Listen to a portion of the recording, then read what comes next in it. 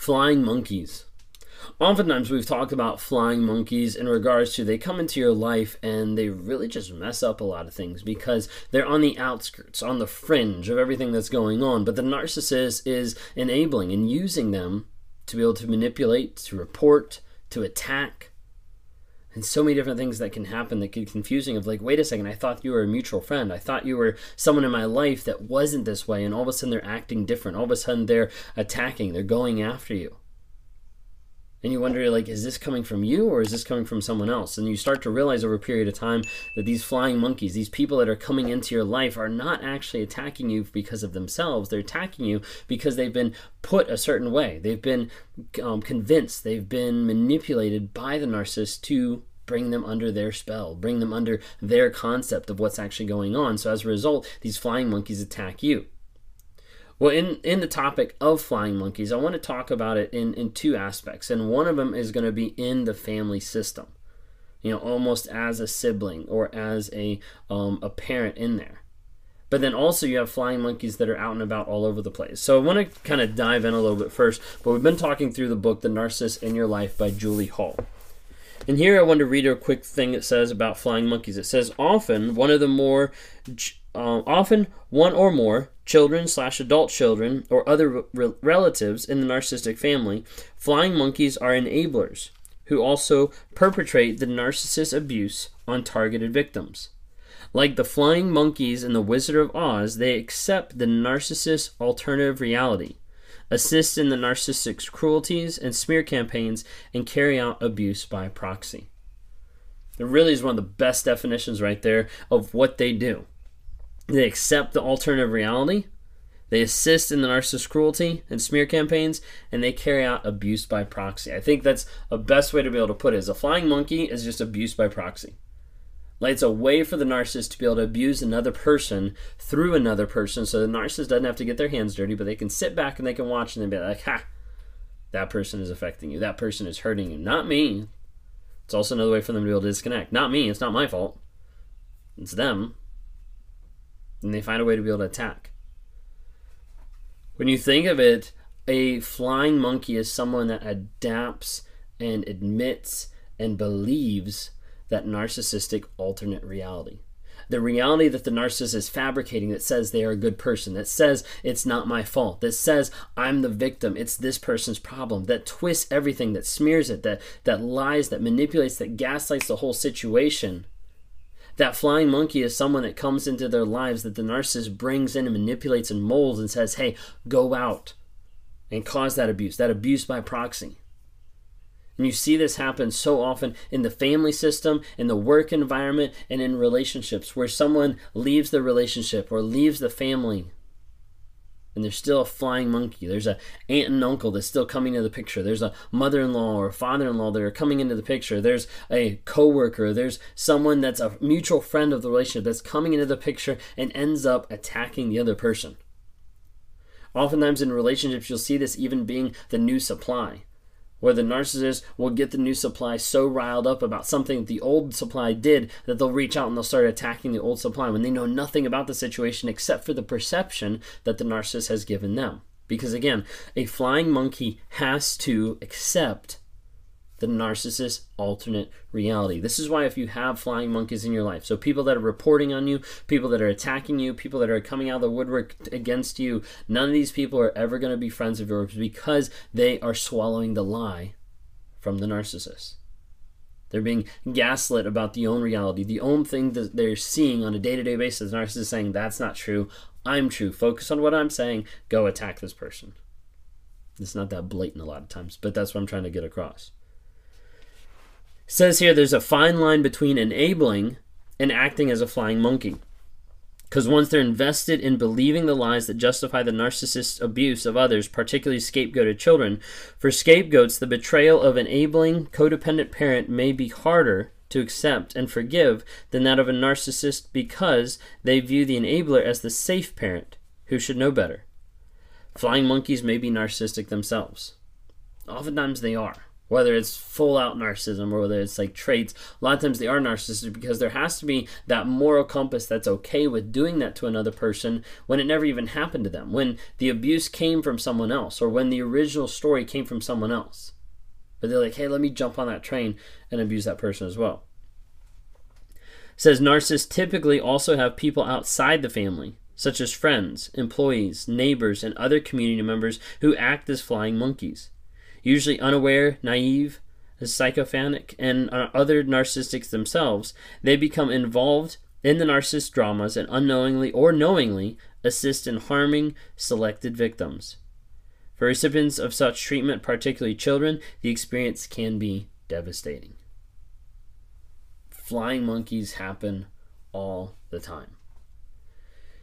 A lot of times people don't talk about it in the family system. They don't talk about it in the family system where there's other siblings in the family that get geared up as a flying monkey. That get geared up of, hey, like, we're going to pick on this person. Either this is the dynamic that's been set in the family system of shaming and devaluing everyone, or shaming and devaluing just the scapegoat. And just as we talked like earlier today, the scapegoat is real and prevalent in a lot of relationships, but the scapegoat doesn't always get blamed by just the narcissistic parent. Maybe sometimes the enabling parent joins on as well. Maybe the siblings, the golden child, the hero caretaker, anybody else, maybe they join in as well of blaming this other person. They become flying monkeys. They become people that are going to carry on the narcissistic reality and that are going to abuse by proxy. They're going to abuse that person. How does this look in your life? What have you been seeing on a day-to-day basis? Do you have friends that are turning against you, siblings that are turning against you, or that have always been against you, that are actually flying monkeys, that are people that are there, that are abusing you, that are coming after you, that are attacking you, not because of anything that you did, but because of a perception of a reality that they're believing from a narcissist? And how do you be able to stop it? The thing is, with narcissists and with flying monkeys who often are narcissistic, we don't tell people to buck up against it. We don't tell people to fight it. We don't tell people to try to justify what they're doing or anything like that. What we tell people is to leave, to go no contact, and to ghost. And for some people, this is one of the hardest decisions you'll ever make, to be able to go no contact with family members, to be able to go no contact with coworkers, to be able to go no contact with the person that you've loved for a period of time. It can be very confusing, debilitating, and discouraging. But at the end of the day, you cannot stay with someone that is abusing you, and you cannot stay with someone who's also abusing by proxy and using another person to abuse you. If another person is abusing you, whether they're the narcissist, whether they're the original person or not, you still can't keep them in your life and expect to heal. The narcissist might be gone. Maybe you're out of the family system, but you still have that sibling that's abusing you. You still have that coworker that's abusing you. You still have that spouse or that ex or boyfriend, girlfriend, whoever it might be, that's abusing you. But then you also have the people outside the relationship that have accepted what's going on. They say, hey, I believe in the smear campaign. I bought into things that they said, so therefore I'm going to attack you as well. Those are also the people that you need to cut out of your life. Why? Because that is how you heal. That's how you grow. And that's how you change. That's why Raw Motivations has been founded, for us to be able to speak the truth on a day-to-day basis. To be able to drop nuggets of truth on TikTok, Instagram, Facebook, so that people can hear and understand and get an awareness about narcissism, get an awareness about what's going on, get an awareness of the culture that you came up in, the house that you were brought up in, the relationship that you just got out of. For people to get awareness, growth, healing, and change. Notice I didn't say hope. A lot of times people see me on this platform, or they see Lee Mental Healness on this platform, and they're like, wait a second, you guys changed, maybe my narcissist will change. We're not on here to bring hope. We're not on here to say, hey, stick with your abuser a little bit longer and it might work out, because it doesn't. Our wives didn't. And they left. And the only reason they came back is they saw that we were both putting in the work. Actively growing, actively changing, getting into therapy, getting into counseling. leveling up who we were to become someone better, to learn how to be better, to learn how to control what is going on inside our heads. Is it easy? No. Are we going to still do it? Yes. Am I going to still do it every single day? Absolutely, because I do not want to go back to who I was. I do not want to go back to all those tendencies that were firing off nonstop.